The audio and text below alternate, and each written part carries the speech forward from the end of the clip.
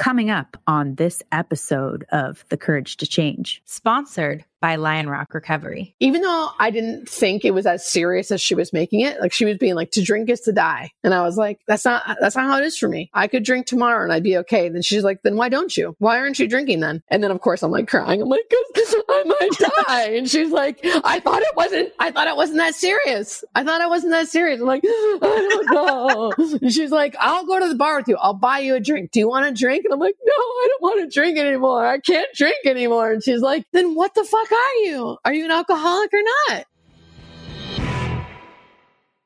Hello, beautiful people. Welcome to the Courage to Change Your Recovery podcast. My name is Ashley Lowe Blassingame, and I am your host. Today, we have hospice nurse Julie. Nurse Julie McFadden grew up in a normal 80s childhood, but obsessive thoughts plagued her from a young age. The people around her constantly asked, "Why can't you relax?" And she immediately internalized the idea that there was something wrong with her. At 13, she found that alcohol made the thoughts go away. It was the first tool to manage the obsessive compulsive anxiety. She knew how to keep things together as long as alcohol was involved. In college, she kept the facade going even when she'd evolved to a daily heroin user. As things got darker and darker, she told herself she wasn't any worse off than anyone else. But in the back of her mind, she knew there was something very wrong. She was able to get off heroin and told herself that that was the solution. She went through nursing school and began her career without stopping the drinking or drug use. Somehow, she always managed to keep the wheels from falling off.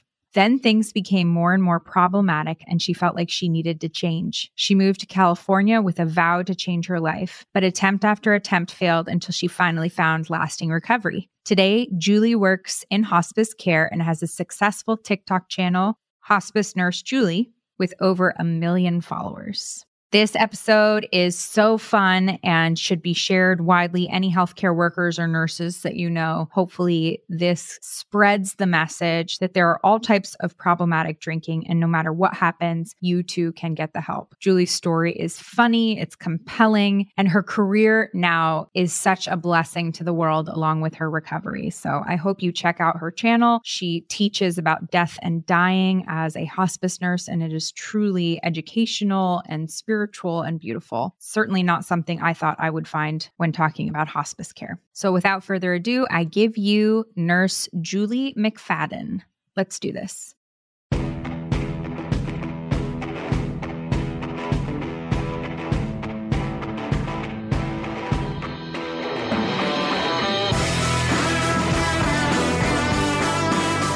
You're listening to The Courage to Change, a recovery podcast.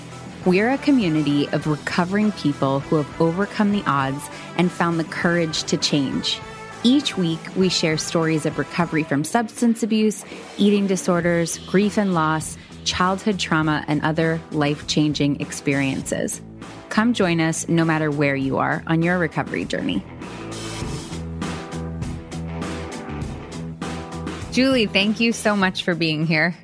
Thank you for having me. I'm so excited to finally get to talk to you. Yes, likewise. The famous nurse Julie from TikTok. We have her in our presence. Very exciting. Julie, how long have you been sober? I've been sober for a little over 7 years. I'll have 8 years, a day at a time, February 4th. So in a couple months, yeah. Will you take us through a little bit about where you grew up and what your childhood was like, if you had any traumas or notable things that happened there? Yeah. So I grew up in a rural part of Pennsylvania, Erie, Pennsylvania. I would say my childhood was pretty idyllic. I had like 2 brothers and sisters. I was the youngest.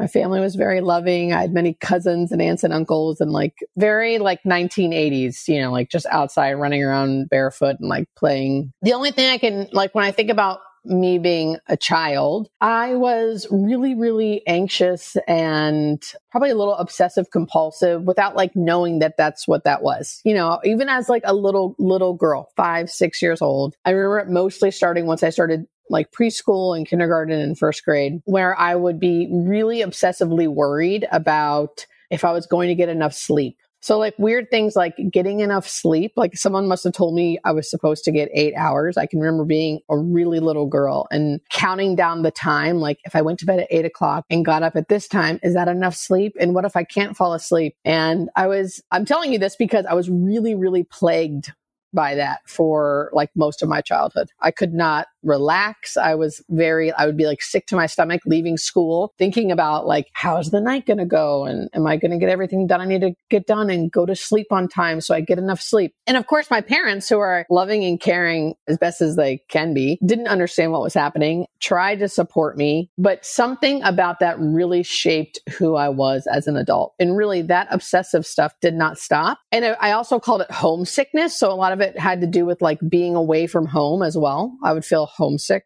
Really, I think it was like I was having panic attacks, but I didn't know. I was like super little, so I didn't know what that was. So my parents were like, oh, you were just homesick, because I'd have to come home from friends' houses a lot. I couldn't like travel or do things because I would get homesick. That really shaped who I was all through grade school and then into high school. And it only stopped in high school because around 14, you start experimenting with, or at least I did. Around 13, I started experimenting with alcohol. And I realized when I drank, it would go away. That's the first way of me managing how I was feeling. And it really was beneficial for a long time. It helped me not have that obsessive compulsive anxiety that I was so used to growing up as a little girl for whatever reason. One of the ways that I describe addiction for people who, like, what is it? What's happening is like a combination of OCD and free floating anxiety, and that they just latch on to things and then it's OCD with that thing. And alcohol, basically exactly what you described, where as a little kid, we don't know why we're having anxiety about the things we're having. And of course, our parents are telling us it's going to be okay. You're overreacting.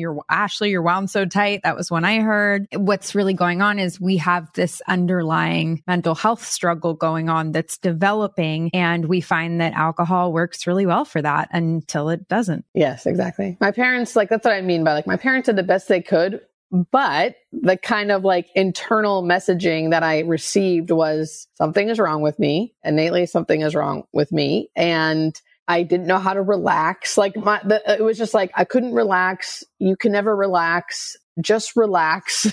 Right? I'd be like, yeah, I would love to. Please, can someone help me relax? And then, you turn into a teenager. And of course, I didn't realize at 13 when I drank for the first time and felt that release. I wasn't it's all in hindsight. But in hindsight, looking back, I can see why I looked for that so often, because I finally could relax. Yeah.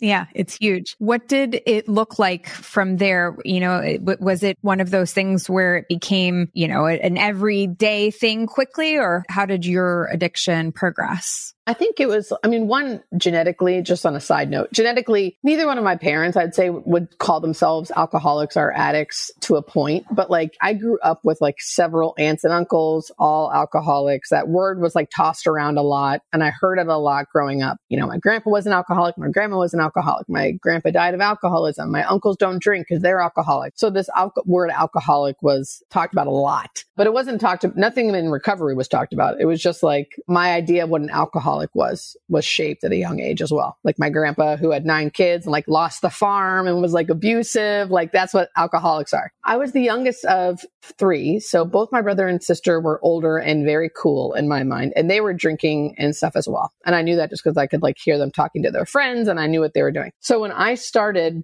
as a young girl, just being fun and stealing beers and stealing vodka from our parents and stuff, that's how it started. But it quickly progressed all through high school into just this party theme. I was very interested in being cool, being the life of the party, wanting to be where the older kids were, wanting to know what was happening. I had no fear. I'm talking about someone who was so fearful, right? I was so scared as a little girl about everything. And then I turned into this wild child who would do anything, try anything, go anywhere with alcohol. Bro, it was if I could drink, I could do anything is what it felt like. I could sleep anywhere. I could ride in the car with anyone. And I never was scared about talking to older guys. And then that's all I cared about. Back then, I wouldn't have said the only thing I care about is alcohol and drugs. I would have said the only thing I care about is being cool and doing what everyone's doing and being where all the cool people are and like living my life. This is what I like. I'm a party girl. Like I really lived on that. Like my nickname was Party Girl. Like I liked that. I wanted to be like known as the girl who could like funnel a beer at like 14. At the time, it just felt like I'm a party girl. This is my identity. This is what I identify with. And this is the only thing that matters. Looking back, it's very clear to me that I was using drugs and alcohol to be who I needed to be, to like live in the world and be okay. That was not clear at the time, but that is definitely what it was like. And I was more of like a weekend warrior kind of girl. Like I definitely still did my stuff, but like the only thing that mattered on the weekends was what's everyone doing? Where's the party at? And how do I get there? It sounds like it went on like this for a long time, like you were able to be somewhat functional. When did the idea start to pop into your head? Okay, so maybe, just maybe, there's something going on here. I always knew that there was something going on. Even when I was in high school, I always knew there was something going on. Like always. I never was not functioning. I was always functioning, even in college. So I'd say like the craziest time when I would be like the more classic alcoholic drug addict when people would think, I was still going to school. I was still doing the things I needed to do. And I was an active heroin user daily. I was dope sick and I still was like doing shit I needed to do. Right. So like even then and I still had a job. I still was working. Like, I don't know how I did it, honestly. So, and I think that's how I kept the facade up. It was like, I could still do all these things and a daily heroin user. I kind of made my life so it was like everyone around me was doing this too. Everyone was actively using drugs, and college was like my worst, I guess, when I knew for sure I was an addict because I was getting dope sick if I didn't snort heroin every day. I never shot anything, but I was snorting things daily. And I would get dope sick if I wasn't. I was going to like creepier and creepier places to like get the things I needed to get. And like my friends who were doing it with me. Were you like, this is just college? Yes, exactly. I was like, this is what everyone's doing. It's just college. And then even my college friends were like, girl, because one time I had a friend, one of my very best friends who was also doing the same thing as I was doing as far as drugs and alcohol were related, but I didn't have a pill to snort that day. And she did. And she was just sort of sitting on hers because somehow she could. And I asked her if I could have it. And she said no. And then I went to go steal it. And she caught me and was like, what the fuck? What are you doing? And I like, that's when, I mean, of course, like I kind of knew there was always issues because like I was functional enough to know that normal people didn't snort heroin or pills every day to function. But once I was caught where I was going to steal something from my best friend because like I couldn't not have it. And she was like, girl, you're going too far. Like, this is too much. So even my friends who were like doing the same thing I was doing started being like, this is not okay. Like you are having problems here. And I did kind of have an intervention where I was able to, on my own, stop doing pills because pills were like the big thing at the time. My big problem, I thought. And I did that by drinking more. I remember finding gin for the first time, gin as like a 21-year-old, and realizing that if I drank enough gin, it felt the same as if I just blew a whole oxy. And I was like, okay, this is how I'll get off of this stuff. I'll drink gin to get off of this really hard stuff. But I actually did stop doing hard drugs. I didn't stop doing cocaine or anything. But like the one thing that I was like really hooked on that really had its like claws in me was that. And once I stopped doing that, I was like, oh, I'm good. I can still drink. I can still do Coke every weekend because Coke was just to keep me drinking more. I never really craved Coke, which is true. I never really did. Because I was always a downers girl. I'm already kind of sped up. I don't need cocaine. I'm already fucking wound up. So then once I quit drugs, I use like quotations because like I was still doing tons of drugs. Quit a drug that I thought was the problem. I rode that pony till the saddle came off. I'm making my own thing now. And like, I lived my whole life like that. I went to nursing school like that. I was a functioning nurse. I just met the friends I needed to meet. So how does that work? I don't know. Like in nursing school, I know nursing school is gnarly. And then like being a nurse, is it other people are like nurses are heavy drinkers? Like what did it look like for you also in terms of other nurses who are listening who may be like, well, you know. Yeah. I mean, what it looked like was I could keep the wheels on. Like I would make it to class. It was my second degree. So I had my first degree in psychology, by the way. And I used to work in a mental health hospital as a behavioral tech. And I would snort coke and pills in the bathroom and then go run groups. Yes. And they were great groups. And they were great groups, right? It's like, my God. Like, yeah. So just so you know, I mean, that was like the kind of life I was living. So like, yeah, I was doing it, but like, I don't know if I was doing it well. And then I went to nursing school. And nursing school was really intense. If I wasn't drinking, so I was never really a daily drinker until the very end. But it was like, what would keep me going is like the fact that I knew I could eventually drink, I guess. And because I didn't think I was an alcoholic, I really didn't. I didn't actually think I was an alcoholic. I really thought I was like a normal human being who liked to drink. And I always knew there was a problem in the sense of I didn't want to be that girl. I didn't want to be the girl that like loved to drink so much and my only hobby was going out. I didn't want to be her. So that was a problem in my head. I always thought one day I will want to do something else besides heavily drink.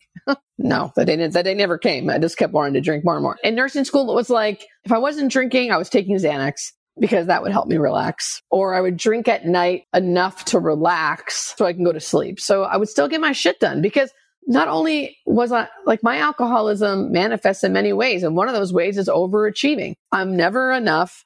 Nothing's ever enough. I have to prove to everybody that I'm enough. So how else am I going to do that? I'm going to be a huge striver. And so much so that like I'll put aside everything I've ever felt or needed to make sure that I did the thing I said I would do so you would love me.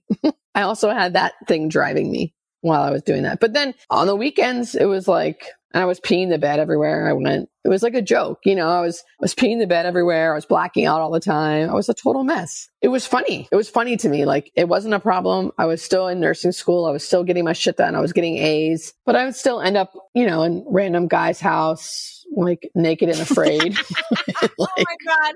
I've never heard it put that way. I literally remember like calling my friend at like 6:30 in the morning at a guy's house who I knew where I was at. He was like an ex-boyfriend or something, but I was like, so-and-so's not here. I'm naked. My clothes are soaking wet. The bed's soaking wet. It's off of the bed frame. Their sheets are torn off. Can you please come pick me up? Like, I don't know what happened, but I got to get out of here. It's like a blackout escape room, right? You wake up from the blackout and it's like, okay, here are the clues. It's you, and your alcoholism. You're stuck in a room and you have to find the clues to get out. Like, do you still have your phone? Do you have your wallet? Look at your face. Are your teeth there? Because I've definitely woken up and my teeth weren't there. They were smashed out because I apparently face planted on cobblestone. I remember taking a picture of my teeth and my face because I was like so drunk. I was like, you know, you couldn't like think through to like just look in the mirror. I was like, I didn't know what was happening. And I took a picture and I sent it to my sister and I said, how bad is it? And she called me and was like, cause she was in California at the time and I was on the East Coast. So it was late. It was earlier for her. And she was like, can you just go to sleep? And I remember being like, yep. And she was like, go to sleep and deal with this in the morning. And I was like, okay, clunk, and like hung up the phone, went right to bed. And then I fixed it that morning and I thought it was hilarious. I mean, it looked a lot like that, but it was like, and then I'd still get up and like go to work on Monday. I do think that nursing is an incredibly intense, profession. Nursing school is incredibly intense. Being an actual nurse is incredibly intense. It seems like nurses who are drinking a lot as coping find the other nurses who are drinking a lot as coping. And that's kind of part of the culture is there's so much trauma that it's almost easier, quote, air quotes, easier to drink and just move through it because it's compounding trauma. I couldn't agree more. Like 100%, especially when I was working in the ICU.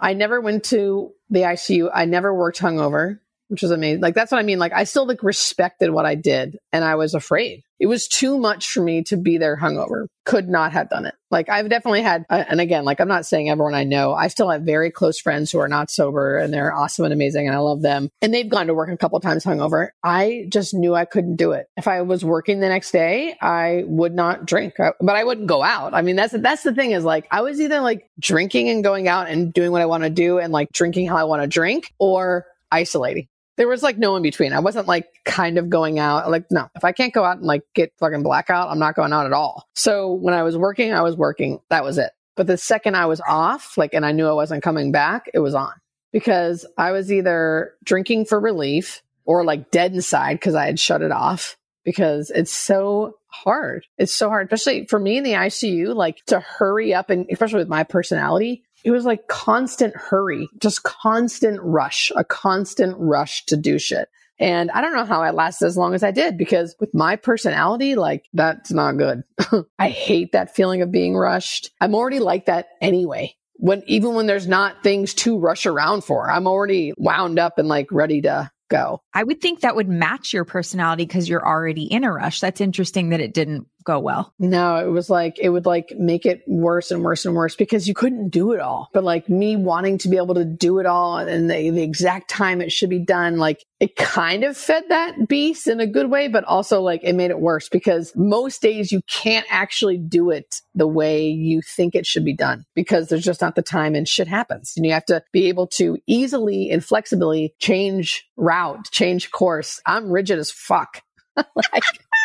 Like I'm like black and white, rigid as hell. Like I'm not flexible. I mean, I'm learning. I've learned in sobriety how to be that way a little easier. But like, I think that's why I loved the release of alcohol. It could allow me to like just relax. Why do you think nurses in particular are the receiving end of so much trauma in these high intensity healthcare situations? You see more nurses take on more struggles than a lot of the other physicians. And it seems like the nurses in particular are absorbing so much of this. Why do you think that is? So it's hard for me to say. I really wouldn't say that the nurses, I think everyone that's on that unit, at least in my experience, you know, the CNAs, the respiratory therapists, the nurses, the doctors, we're all kind of in it together, I think. The nurses are kind of taking the brunt of the work and really with the patient those 12 hours that you're there. So that could be, you feel almost like the most responsibility or something because you're the one who's really there. You're the one who's really having to explain everything, watch everything. So for me, the things that really stick out is the suffering. There's immense suffering that goes on and you have to not totally acknowledge it or you will crumble and die is what it feels like. Like you can't go there. You can't go to, I couldn't imagine thank God I was a hospice nurse during COVID. Like I could not have imagined what the nurses went through during COVID. The trauma of how much suffering was going on and how many people were dying right before their eyes alone. And they had to be the last ones to be there with them while they were taking their last breath, while they were probably saying shit like help me and insane stuff or having let their families FaceTime them while they take their last breath, like the shit like that. And then you have to move on and go to your next patient. Like you cannot sit in that. You cannot because you have to detach or you can't do your job. But you don't actually ever fully detach is the thing is like you think you're detached. You think it doesn't matter. You think it doesn't affect you. That's what I mean. Like when I was an ICU nurse, I had so much compassion fatigue and detachment because I had to, because you have to keep moving. You have to go into work the next day and still be a nurse for different patients. You feel like you're kind of dead inside and you can make jokes about it and you're super desensitized. You totally are. But at the end of the day, like it leaks out, at least for me, it leaks out some ways. It's affecting you somehow, whether we care to admit that or not. What do you think the healthier healthcare workers or nurses are doing in order to process that amount of trauma on a daily basis? Have you seen it? What does that look like? Well, for me, I don't think, okay, so this is just me, right? It's almost impossible to do it unless you are working for a unionized hospital that respects their nurses and gives them a break, right? So you get like 15-minute breaks here, 2 15-minute breaks, a 30-minute or an hour lunch where there's an actual nurse covering for you so you can take breaks.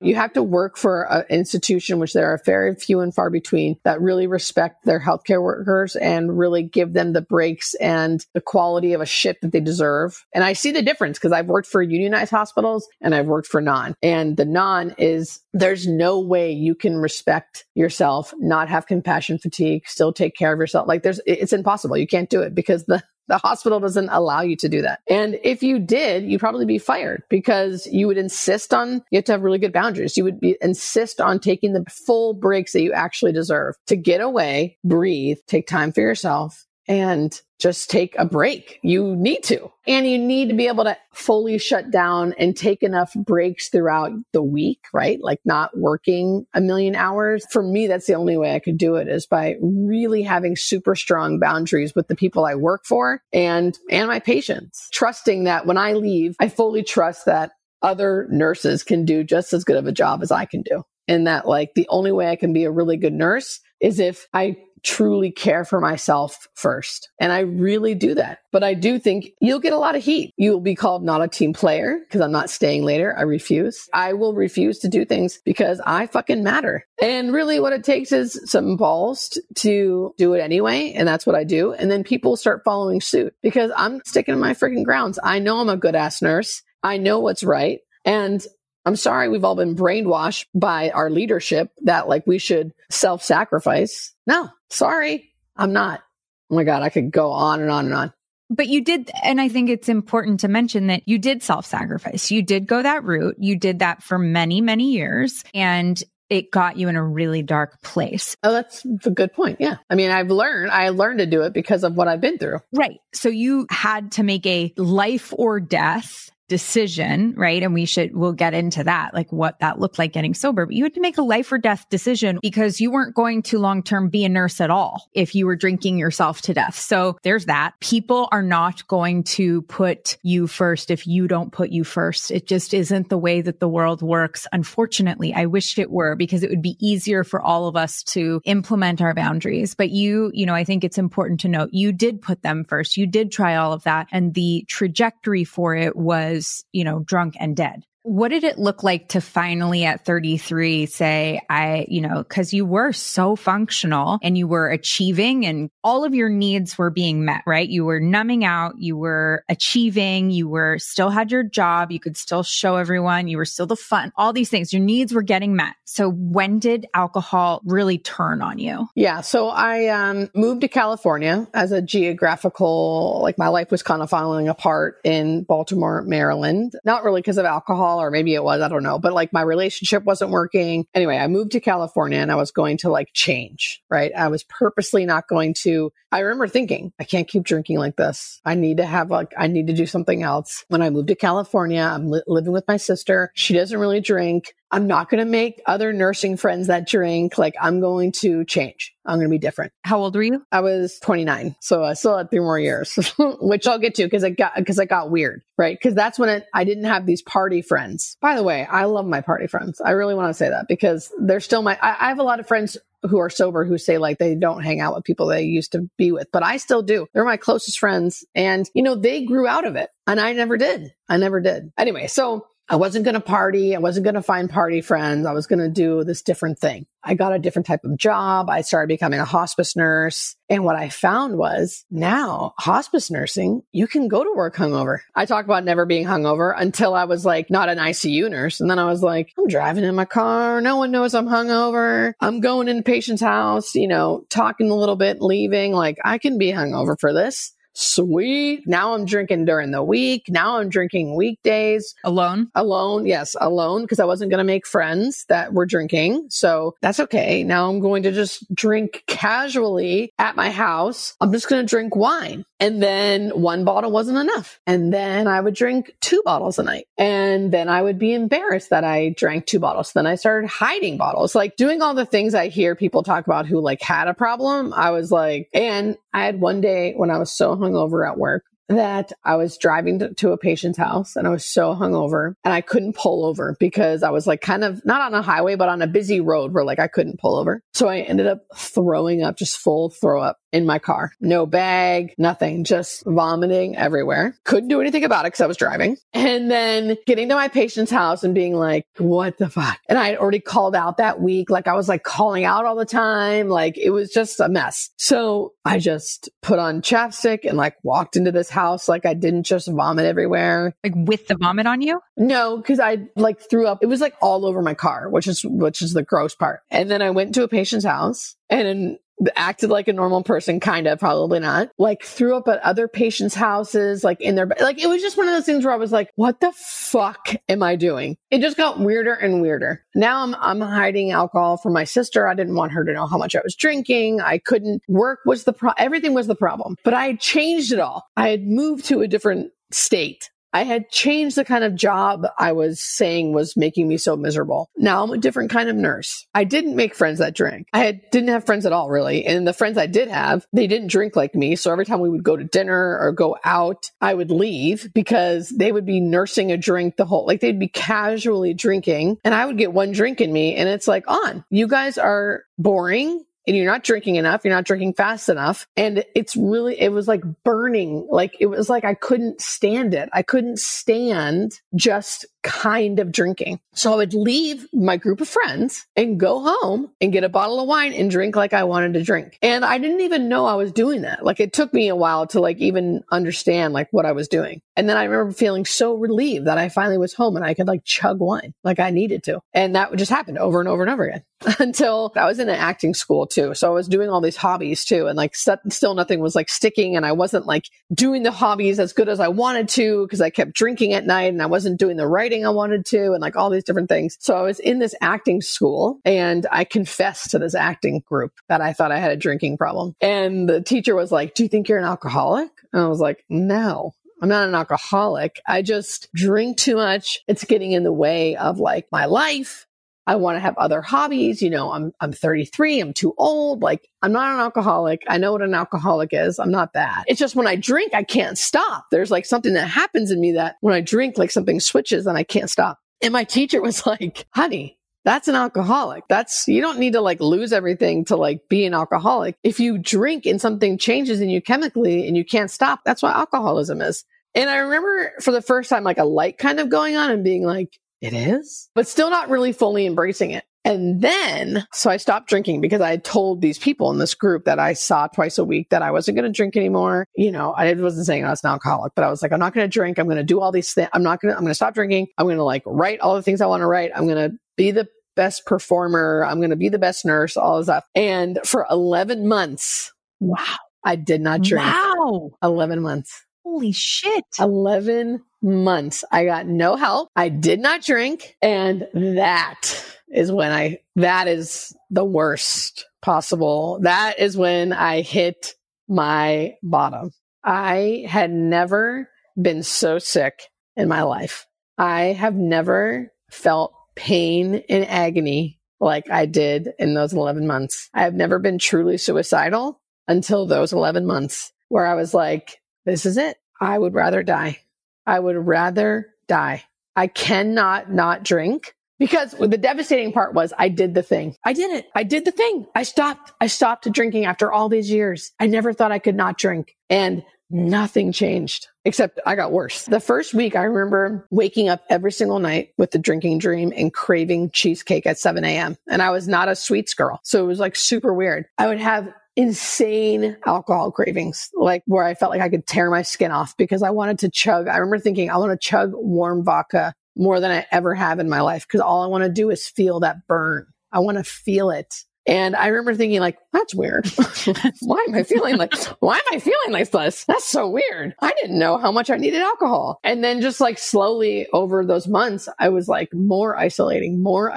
I didn't do any of the things. I got like sicker and sicker and sicker, way more anxious, couldn't leave the house. Just so unbelievably sick in my mind. Finally, there was a jumping off point where I was like, well, I guess I'm going to start drinking again. I'm either going to start drinking again or I'm going to die because I can't live like this. There's no way I can fucking live like this. And it still never dawned on me, like, maybe you need help. I actually was like, I think I should die. That's really what I thought. I was like, I think I should just die.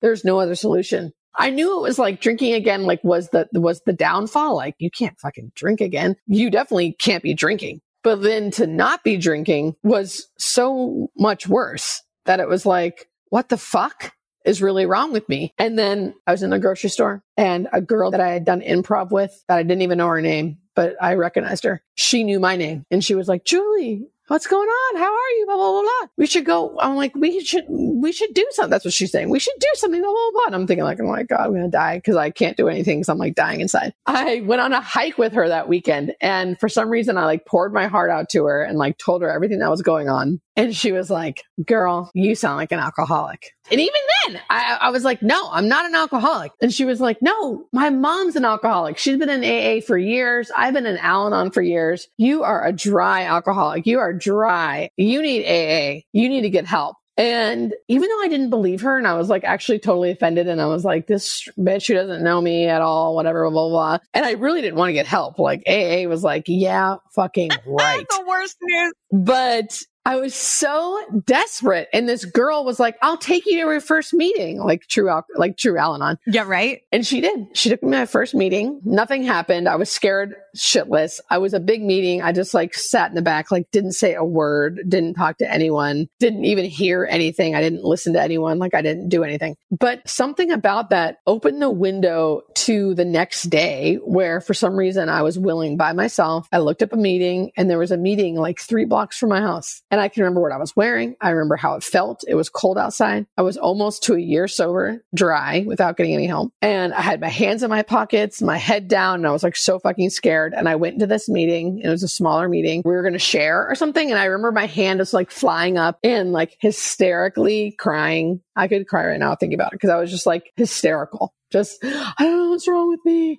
I'm not an alcoholic. Again, I'm not an alcoholic. But I'm just I haven't been drinking and I'm so miserable. I'm so scared. I feel like I'm going to die. I feel like I'm going to die. I'm so scared. I don't know what's wrong with me. I just need help. Blah, blah, blah, blah. And of course, like everyone there like laughed because they knew exactly what was wrong with me. They were like, you're in the fucking right spot. You're an alcoholic, you idiot. They didn't say that, but they were just like, Yeah, like, everybody's, yeah. You ask for help in an AA meeting and you share honestly, people are going to help you. Afterwards, like everyone came up to me and was like, you sound just like me. I was just like this. It's okay. Like you don't have to admit anything. Just go to your next meeting. Here's our numbers, whatever. Like there's a women's meeting on Saturday. Meet me there. Yada, yada, yada. And I went to the next meeting and then I got my first sponsor who was a hard ass and really took this serious. And I was not taking it serious because I was like still not convinced I was an alcoholic, but she helped me so much because even though I didn't think it was as serious as she was making it, like she was being like, to drink is to die. And I was like, that's not how it is for me. I could drink tomorrow and I'd be okay. Then she's like, then why don't you? Why aren't you drinking then? And then of course I'm like crying. I'm like,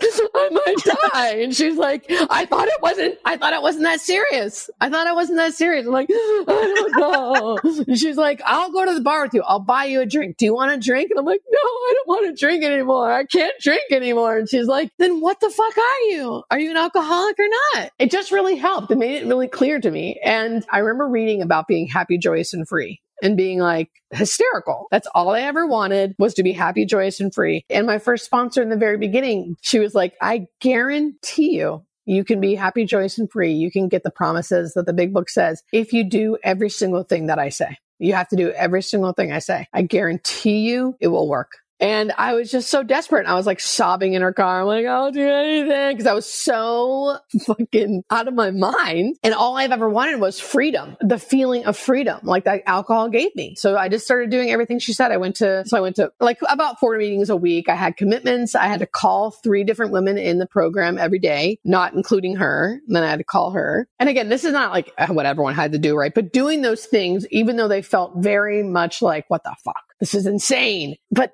through that, I would feel relief. I would get relief like I was drinking a bottle of wine. Like I had to go to meetings. I had to share honestly. And every time I would do that, I would connect with other people and I would get that relief. I would walk into meetings wound up and feeling like I wanted to drink. And I would leave there like I could breathe again. Like I just drank a bottle of wine. Like I got that relief I needed, the heaviness off my chest. And then of course the steps help. And then I got a new sponsor because this first sponsor was like, I eventually kind of didn't need the the aggressiveness, right? Because I wanted to be there eventually. And I was calling myself an alcoholic and I was like in it, like once it started working, I was like, I'm in. Like, I don't care if this is not right or not. Like, this is making me feel better and giving me everything I've ever wanted. And I'm in. So then I got a different sponsor and worked the steps with her. And now, it's just a daily reprieve. It's like that first couple years. Because I was dry for 11 months. So like, I counted that time as sober time, but like, I was like a newcomer coming in, my first birthday, I was like totally new. So that first couple of years was just like really understanding alcoholism and really understanding what I was like working with and how to use AA in my everyday life to be happy, joyous, and free, and to really have that freedom that I've always been craving. And AA on a daily basis now is like, that's like my life. That's my life. It's one of my greatest gifts. I'm like forever grateful that I got sober and I found AA. Stay tuned to hear more in just a moment. Hey, everybody. Just wanted to jump in here and let you know about Lion Rock Recovery's specialized program for nurses who are struggling with alcohol use or substance use disorder, or are just sober curious. We currently have a specialized program that works with nurses' trauma, nurses' scheduling, and even the importance of anonymity. For more information, go to lionrockrecovery.com, check out programs, specialized recovery programs, and there you will find our nurses program. You can also go to lionrockrecovery.com and chat with us or call us at 800-258-6550 to find out more. I love that you put 11 months together and you wanted to die, because particularly in the storytelling format of talking to people about alcoholism, it gives this reminder to me and also this really clear illustration that alcohol is a symptom of the problem. And until it is arrested, until it stops, you can't actually work on the problem, right? So that's where the stopping drinking comes into play, is that in order to do the work, you have to stop drinking. However, if you stop drinking and you don't do the work, you just took the medicine away. Things can get worse. And what people often, when I talk to parents or when I talk to people about their loved one, they say, well, I just want them to stop drinking. And I'm like, are you offering them anything? Are you offering them services, resources, anything in replace of that thing? Well, no. Then how can you take that from them? Because there's just a lack of understanding. We can get worse. We can want to die in sobriety, and sobriety and recovery are an active participation in getting better. It's in the problem, the ism, the I, self, me is all in our minds. It's a mental health struggle, and you can't outrun that. You're right. And the third step prayer where it says, relieve me of the bondage of self. That is like all I ever wanted, was like to get relief from me, from my mind, from my head. And like, if alcohol and drugs can't do it anymore, because eventually it stops working, unfortunately, or fortunately, whatever, right? Like I need something else. And for me, that something else was the program of AA and connecting to others, getting outside of myself, helping other people, sharing how I'm feeling. Like one of the most profound things I remember a few weeks into really being in AA, I walked up to a meeting and someone asked me how I was. And I go, oh, I'm okay. I'm fine. I didn't even think about it. I go, yeah, I'm good. How are you? And they go, oh, I'm kind of depressed and anxious today. I don't know. It's just been like a rough week. I just feel like really anxious. I'm glad I'm here. And I was like, my jaw was on the floor. I was like, oh my God. Yeah, me too. I feel like shit. But I didn't say that to you. I just said, oh, I'm good. And I really believed it. Like I wasn't even in touch with like what was actually happening with me. And then to have someone else like mirror and be honest and truthful helped me be like, oh, yeah, me too. I actually had a rough week. I'm like not feeling that great either. I'm really glad I'm here too. And then they like hug me and they're like, me too. It's just like being able to connect with somebody in an honest way. Like I think so few of us do that. I think in general, the world needs more community. At least I am so resistant after 7 years of really knowing what helps me. I still don't want to do it. I still have to force myself most of the time. And I even know, I think about like grief and different things that really people really struggle with. People heal and get better in community, and maybe not even better in the sense of like forever get better, but in the moment, in community, in groups, in support groups. And it's just people are so resistant. But people's experience so often is related to the people that they have historically chosen to surround themselves with. They are choosing them from a very sick place. A lot of time people have a bad taste in their mouth about community or groups or any kind of support that way because of support they've either been given automatically from their families or that they've chosen. This is being chosen for you in a different way. And so you're going to get something different from it. I laugh now when I think about like the suffering that you and I describe and then the small amount that showing up for an hour takes and how painful like, we're dying. You're losing your front teeth. Like the wheels are fucking coming off. And we're like, an hour? Every day. I remember thinking like, that's impossible. I actually didn't do it every day. I mean, I started to once it started feeling good, but like, yeah, to think about when people say like 90 and 90, which I didn't do, by the way, but it's like 90 meetings in 90 days. Are you kidding me? Do nurses often reach out to you, or do you find yourself talking to nurses about drinking and any of these topics in your kind of public work? Well, it's attraction rather than promotion. So I try not to ever really talk. Of course, in the public world where like I'm on TikTok and I'm teaching people about death and dying, I do some videos about recovery, just because people always ask me like how I stay so sane or how am I this way or that way? How do I do my job? It's like, I can't not talk about it. I can live my life because I'm sober. And I have a program that I work that helps me be well inside, and medication, to which I only could get to being sober and being in a program. Like I never could have been able to do the things because medication did not work for me while I was drinking and using. And then when I was sober and working a program, it was like night and freaking day when I started medications. It was like, holy shit, this is what I've needed my whole life. You don't realize how disabled you are too. You're like, oh, is this what everyone else has experienced? Well, no wonder they're doing better than I am. Yes, I remember and I had been sober for 3 years working a steady program. And my sponsor was the one who was like, have you thought about talking to a psychiatrist and talking about like getting some help? And me being like, I can't, like, no, I don't need it. I'm just going to meditate more. She's like, girl, I talk to you every day.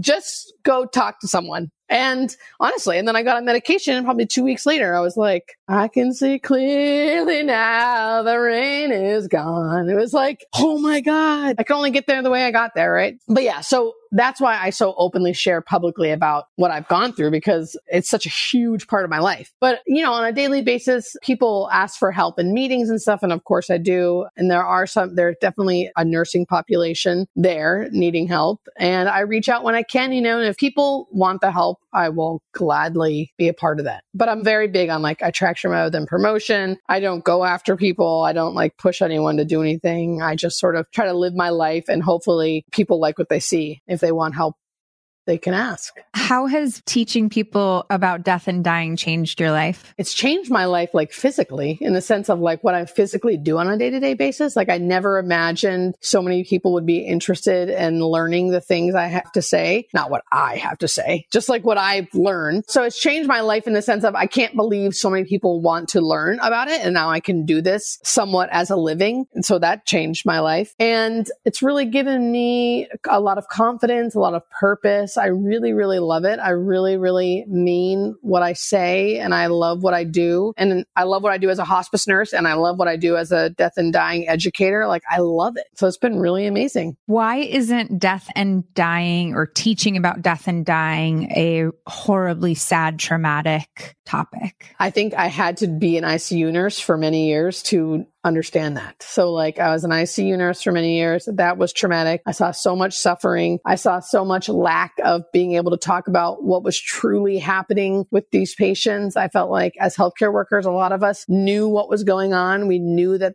not everyone in the ICU is going to die.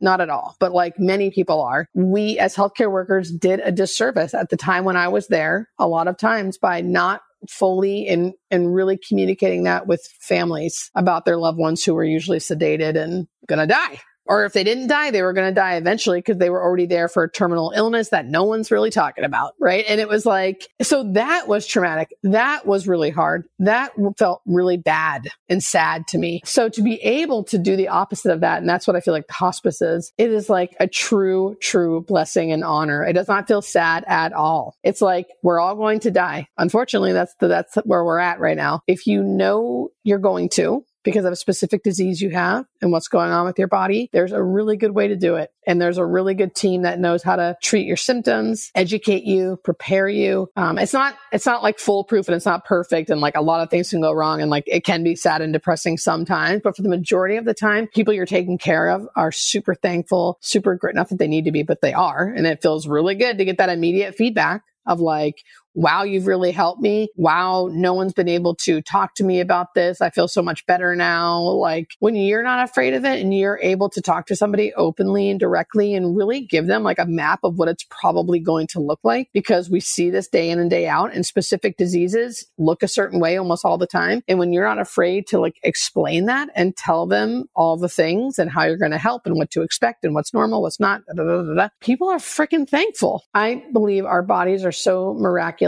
And I'm totally for science. So I'm not like, oh, natural. Like I believe in science and all the everything. Do all the things our Western world like can give us if you want to. But it's also amazing to watch how a dying body really knows how to die and really takes care of us. It shuts down mechanisms to make you not thirsty. It shuts down mechanisms to make you not hungry. Your calcium levels go up, so you sleep all the time. Like it does all of these things naturally without doing anything to help you die well. So spiritually, that made me be like, wow, that's amazing. And to see people going through it, there's end of life visionings that happen for so many people where they see dead loved ones, dead relatives, dead pets, like coming to get them, giving them comforting messages. And you're watching this? Yeah, you watch it. You see it all the time. It's like not even it's like so commonplace. It's not even surprising. It's like something I try to educate my families on. So when they do start seeing it, they're not like giving their loved one medications because they're delusional or something. It's just so beautiful. End of life is truly like, I know the feeling. I get this certain feeling that feels like God or whatever you want to call it, a higher presence, something where I just feel this overwhelming feeling of like peace and love and joy. And it's amazing. And I can feel it many different ways throughout my life. And one of the ways I feel it is watching someone die.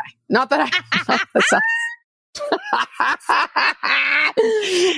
Anyway, have a good day. See you later. When as a hospice nurse, I'm not killing anyone. They're naturally dying. This is what's going to happen. I happen to be there. Incidentally, they're not dying for any reason why I'm there. I just have, but when I do witness this, people think it's so sad, right? Like, oh, it must be so sad to watch someone die. And there is sadness, obviously. Like, it's sad because I see their loved ones feeling sad, and it can be sad, but mostly because my grief is removed because I'm not the one losing my mom or someone, right? I can just feel the presence of what I would call, and of course, I'm not saying this to families because everyone believes everything different. I'm not, but in my experience, I feel this feeling of what I would call a higher power or God. It's like when you watch a baby be born, how you're like, holy shit, here's a baby and now it's crying and it wasn't here before and now it's here. And like, whoa, you had that in you? Yeah. Like that's wild. Like it's so hard not to be overcome with emotions watching that happen. And that is the exact feeling I have when I see someone die. It feels like that when it's not traumatic. Like I've been in events where we're giving CPR, we're doing all this shit. It doesn't feel like that. I mean, when someone knows they're going to die, it's happening naturally. Everyone's ready for this. Yeah. Hospital. It feels like that. It feels like, wow, I just witnessed a miracle. Because I think the first step in acceptance, like, well, how do I get to acceptance that I'm going to die, right? Is even just acknowledging, like not avoiding it, like acknowledging that it's actually going to happen, saying things like, I'm afraid, I don't want to die, I'm afraid to die. Any patients that I hear saying that, I'm always like, that's it. You don't have to overcome that. All you have to do is say it. There's something about the saying it that like takes the resistance out of it and makes it just a little easier. And you're a little closer to this idea of acknowledging that it's going to happen. And it's so uncomfortable. It's so uncomfortable for them. It's so uncomfortable for their loved ones, really uncomfortable for the loved ones to hear them say that. It makes me want to cry that I get to witness people showing up for their loved one dying and being in this super uncomfortable position of like watching them do it and having to like sit there and be witness to that and doing it anyway is like the greatest act of love that anyone can give to someone. And I don't think they'll regret it if you can just do it. I just want people to know that because I've seen the difference. There's families that refuse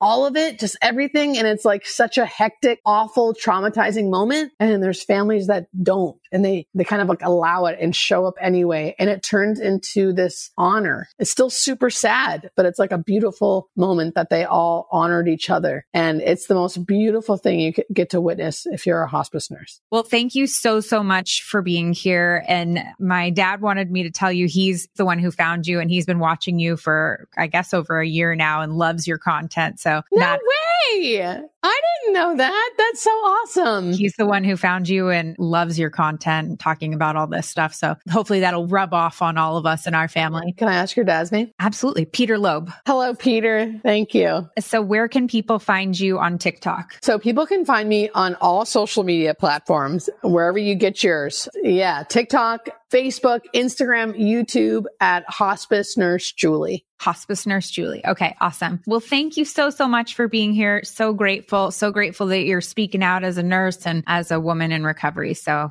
thank you so much for being here. Yes. Thank you for all you do. Thank you for all you do. It's been great.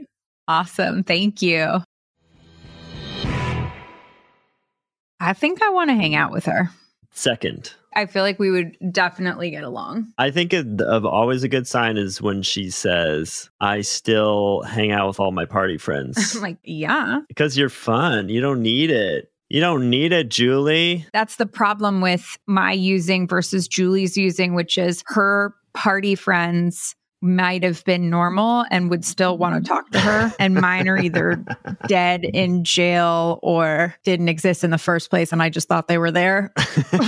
But Jimmy the Talking Tree was so nice. Real cast of characters. So nice. Just like a great listener. Like, so whatever you had to talk about, exactly. Just listen. I guess like friends, I wasn't really like a friend type. Just in general. Generally, yeah. More of a barnacle is what we're saying. Yeah, more of a parasite. Yeah. It is fun / interesting / relatable to talk to people whose using is so different and yet so the same. And I know that's like, wow, what a deep comment, Loeb. But like, you know how sometimes things are different, but like they're like also similar? Exactly. They're just like, woo, deep thoughts over here. Her drinking and using, mine was not functional, right? She's super functional. Mine is literally not functional. Burn that shit to the ground before I'm out of high school. And she makes it to 33, has a career, all this stuff. But the feelings are the same.